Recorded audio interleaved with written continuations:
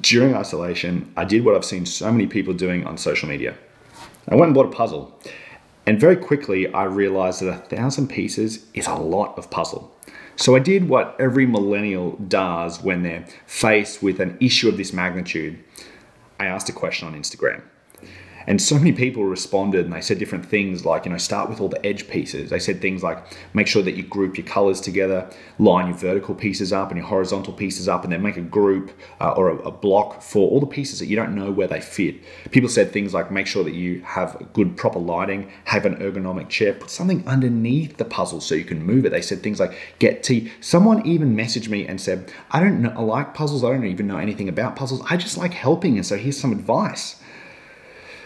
And the thing that's true for all of us at the moment, whether you love puzzles, whether you hate puzzles, whether you're a Jesus follower, or whether you're not even sure how you stumbled across this video or why you're watching right now, is that we're all trying to figure things out. So much has changed in the world recently, and so much is changing in the world right now that we're all just trying to do our best to figure it out. Maybe for you, some of the things you're trying to figure out is how do you homeschool your kids? Maybe what you're trying to figure out is what's my next bribe so that I can get them to do just 10 minutes more of maths. Maybe for you, you're trying to figure out, well, how do I pay the rent or how do I survive on less income or one income, or what are the things that we really need at the moment so that we can make our finances work? Maybe for you, what you're trying to figure out at the moment is something completely different. You're trying to figure out how to work from home with the distraction of Netflix calling your name. But maybe for you, trying to figure out, how do I study from home? How do I do my assignments from home? How do I do uni or school from home? How do I connect with my friends when I can't see them face to face? So much is changing, and every single one of us is doing the best that we can to try and figure it out. Maybe one of the questions you've been asking throughout this time, or one of the things you've been trying to figure out, is this thing called faith. Whatever that means for you or whatever that looks like, it's often something that we glaze over during the course of normal life. There's always that next friend to meet with, that appointment to get to, that assignment to get to. But now in times of crisis, now in times where the world is really changing, it forces us to reevaluate and begin to really think about maybe some of the positions that we've held on issues in the past. And maybe you've even asked the question, is there something to faith? Whatever faith means or whatever faith looks like, but maybe you're feeling, maybe you're sensing, or maybe you're wondering at this point in time, is there something more to life than just this life? And if you've asked that question, I think you're going to find this entire series or this entire conversation we're going to have for the next couple of weeks really, really helpful. In fact, we've called this series Figuring Faith Out, because something we believe here at Beyond is that figuring faith out helps you figure life out. Now, before you roll your eyes and you're kind of like, oh, great, here's this Christian going to lecture me for 5 weeks on why my life is wrong and why they're right, I want to let you know that that's not the case at all. In fact, something that I know about you, even though we've maybe never even met, is that the way in which you view the world makes sense to you. Otherwise, you'd view the world differently, right? Because you're smart.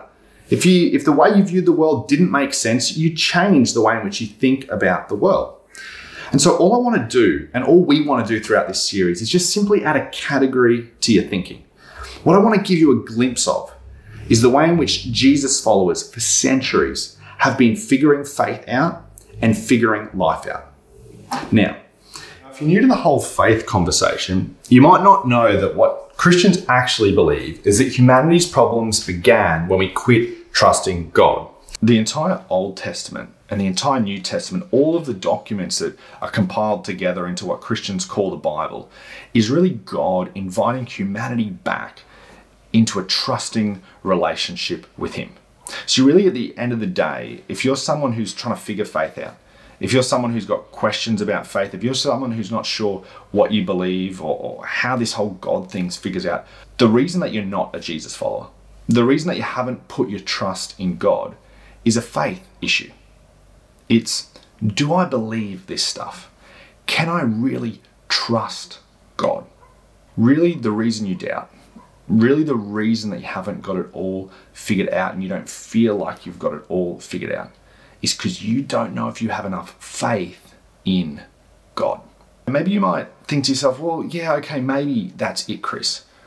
But what would God do about that? And how would God help me navigate this? Well, here's what I believe is that God actually wants to blow your faith up. God actually wants you to have big faith. God actually wants you to have huge levels of trust in him, huge levels of confidence in him. God wants a relationship with you that is characterized by, God, I don't know if I can see you moving, but I trust you're moving. God, I'm not sure where you're leading me, but I trust that where you're leading me is somewhere that I want to be. God, I don't really understand that decision. God, I'm not sure if you answer that prayer, but I trust that you're hearing it. And I trust that you have my best intentions at heart. Now, there's a really cool part in Jesus' life that a tax collector called Matthew documents in his biography on the life of Jesus that has survived antiquity that we have. And in the part of this biography that we're going to look at right now, Matthew documents two accounts of people's faith. And one of them's interesting, but it's the second one that I really want us to focus on, because it's the only time in history that I'm aware of that Jesus is amazed at someone's faith. Could you imagine that? Could you imagine being the person that could go around and say, you know what, my faith amazed Jesus? This is how Matthew writes. Let me read the story to you. It says, large crowds followed Jesus as he came down from the mountainside. So Jesus had been somewhere, and it says, suddenly a man with leprosy approached him and knelt before him. Lord, the man said, if you're willing, you can heal me and make me clean. So this guy with leprosy, he kneels at Jesus' feet and he says, Jesus, I don't know if you will, but I have faith that you can, if you want to, heal me. And Jesus says, I want to. Jesus reached out and touched him and said, I am willing. He said, be healed, and instantly the leprosy disappeared. Now, I can just imagine that at that point in time, Jesus kind of gets like a golf clap, like, oh, this is Jesus doing another miracle. That's kind of what the crowds had come to expect from him. But then things move on. And when Jesus returned to Capernaum, so when he'd finished traveling down the mountainside, a Roman officer. Now, some translations don't say Roman officer, they say centurion. And a centurion is a Roman officer who had 100 men under his control. Now, you imagine you're Jesus and his boys, and they've come down off the mountainside. They're walking into Capernaum, and then a Roman officer, probably flanked by a couple of his boys, begin to walk up to him. And this is when their heart would have started racing, their palms would have started sweating, because the Romans were the enemies. The Roman soldiers were the kind of people that walked up to people in the street and said, you, come with me. And they were never heard from again. These are the bad guys, not the good guys. And Matthew continues, because something unexpected happens. It says, when the Roman officer came up to him and pleaded with him.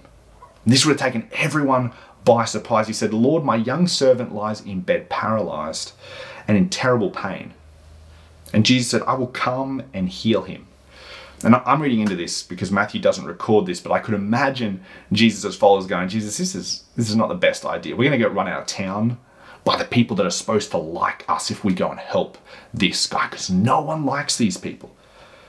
But it gets even more interesting, because the Roman officer says, Lord, I am not worthy to have you come into my house.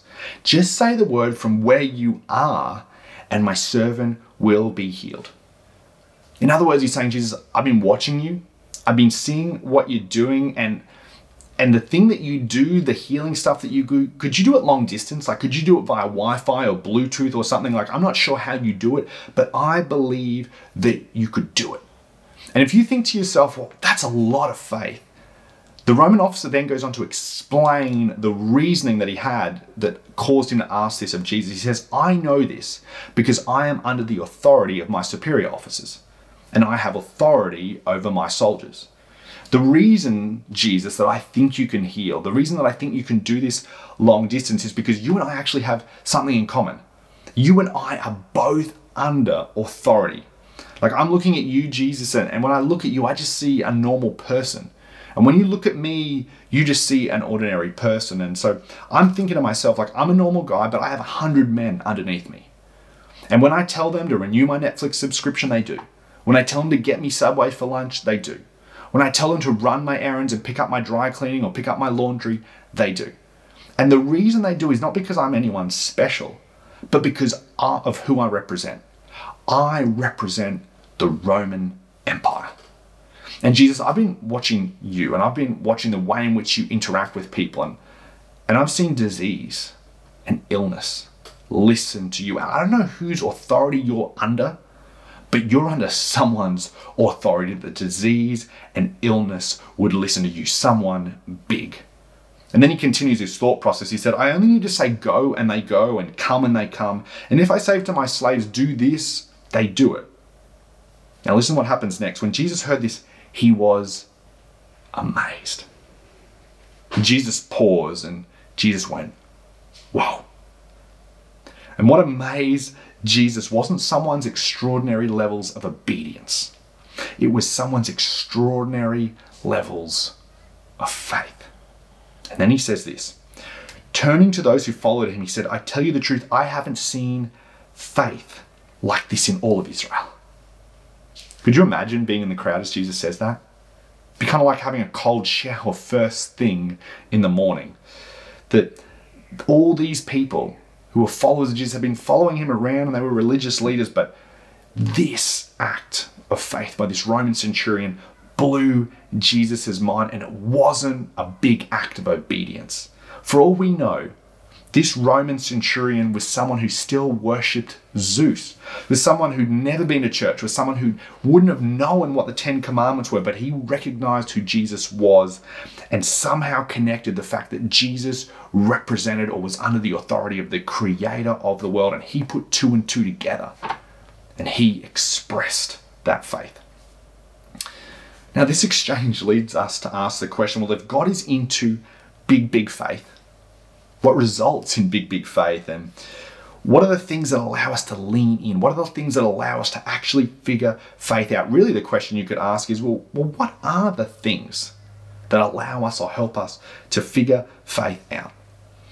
And well, when Beyond began 5 years ago, we were looking into different approaches and different ways to do community and church, and we came across a group of thinkers who identified 5 things. You know, they're not ordered things. You don't go through them in a sequence. You don't go through them in a process. But they're 5 things, and we would actually call them catalysts. 5 catalysts that help people figure faith out. And over the past 5 years, particularly around baptism stories, but when you talk to people and when we talk to people at Beyond about their faith journey, these 5 things pop up over and over and over and over again. And these 5 things, you won't find them anywhere in the documents that are called the Bible. And you might look at this list and you might say, well, I think there's a 5th, and that's okay. Or you might look at this and you say, I think there's really only 3. But what we call these things at Beyond, we call them the 5 faith catalysts. And we're going to look through this series at each of these, whether it's here at the Beyond at Home experience or whether it's in our Beyond the Message podcast. Throughout this next couple of weeks, we're going to cover all 5 of these faith catalysts. And they all start with the letter P, and I'll let you know what they are really quickly. The first one is practical teaching. We've discovered that when anyone has helped to figure faith out, there's always been an element of practical teaching. You know, when they share their faith journey, they always say, hey, there was a moment when all of a sudden it began to make sense, when all of a sudden this wasn't something out there, but I began to see how it applied to my life. There's something that we call providential relationships. There's always a part in someone's story where they say, you know what, I met someone. I was introduced to a group of people, and I can't explain it, I can't put my finger on it, but it's almost like God brought these people into my life. It's like God wove their story into my story to help me navigate life. There's always a part of people's story where they start to talk about the third catalyst, which is private disciplines. Whether it's, I began to pray regularly and things changed, or I began to read my Bible in a new way, and I actually began to sit down at a time and a place, and I began to read it, and it was like the words began to become alive. The 4th catalyst is this thing called personal ministry, where someone asked me to serve, or someone took a risk on me, and I wasn't sure, and I didn't know if I'd be good at it, and I wasn't even sure if I was the person who should be doing it, but all of a sudden, it began to blow my faith up. It began to help me figure faith out. And the last one is pivotal circumstances. Usually there's a part of someone's faith story where they say, well, then there was a death. Well, then there was a divorce. Then there was a marriage. Then we lost the baby. Or then we had a baby. Or there was a moment that their faith really could have gone either way. But God used that pivotal circumstance to help them lean in and to help them figure faith out for themselves. And as I said, over the next few weeks, we're going to look at each of these, whether that's here at Beyond at Home or whether that's in our Beyond the Message podcast. So before you leave, before you jump into the rest of your week or whatever you've got going on today, here's what I want you to do. And the application part of our message is just called our Form Monday. Here's what the Form Monday for this week. I want you to look at those 5 faith catalysts in your life this week and see where you've seen them. Maybe you're trying to figure faith out and you might go, you know what, I actually don't have any of these in my life at the moment. Maybe I need to begin to explore them a little bit more to help me figure faith out. Maybe you've been a Christian for a while and you just feel kind of stagnant or slow in the journey. You just feel like I'm not growing, or there's something, this connection doesn't seem to be there that it was in the beginning. I just encourage you, look for the catalysts in your life this week, and maybe you look and you go, you know what? Practical teaching or private disciplines or something is missing. Then I don't want you to do anything else, but I want you to tune back in next week as we continue our series, Figuring Faith Out. We'll see you during the week on social media.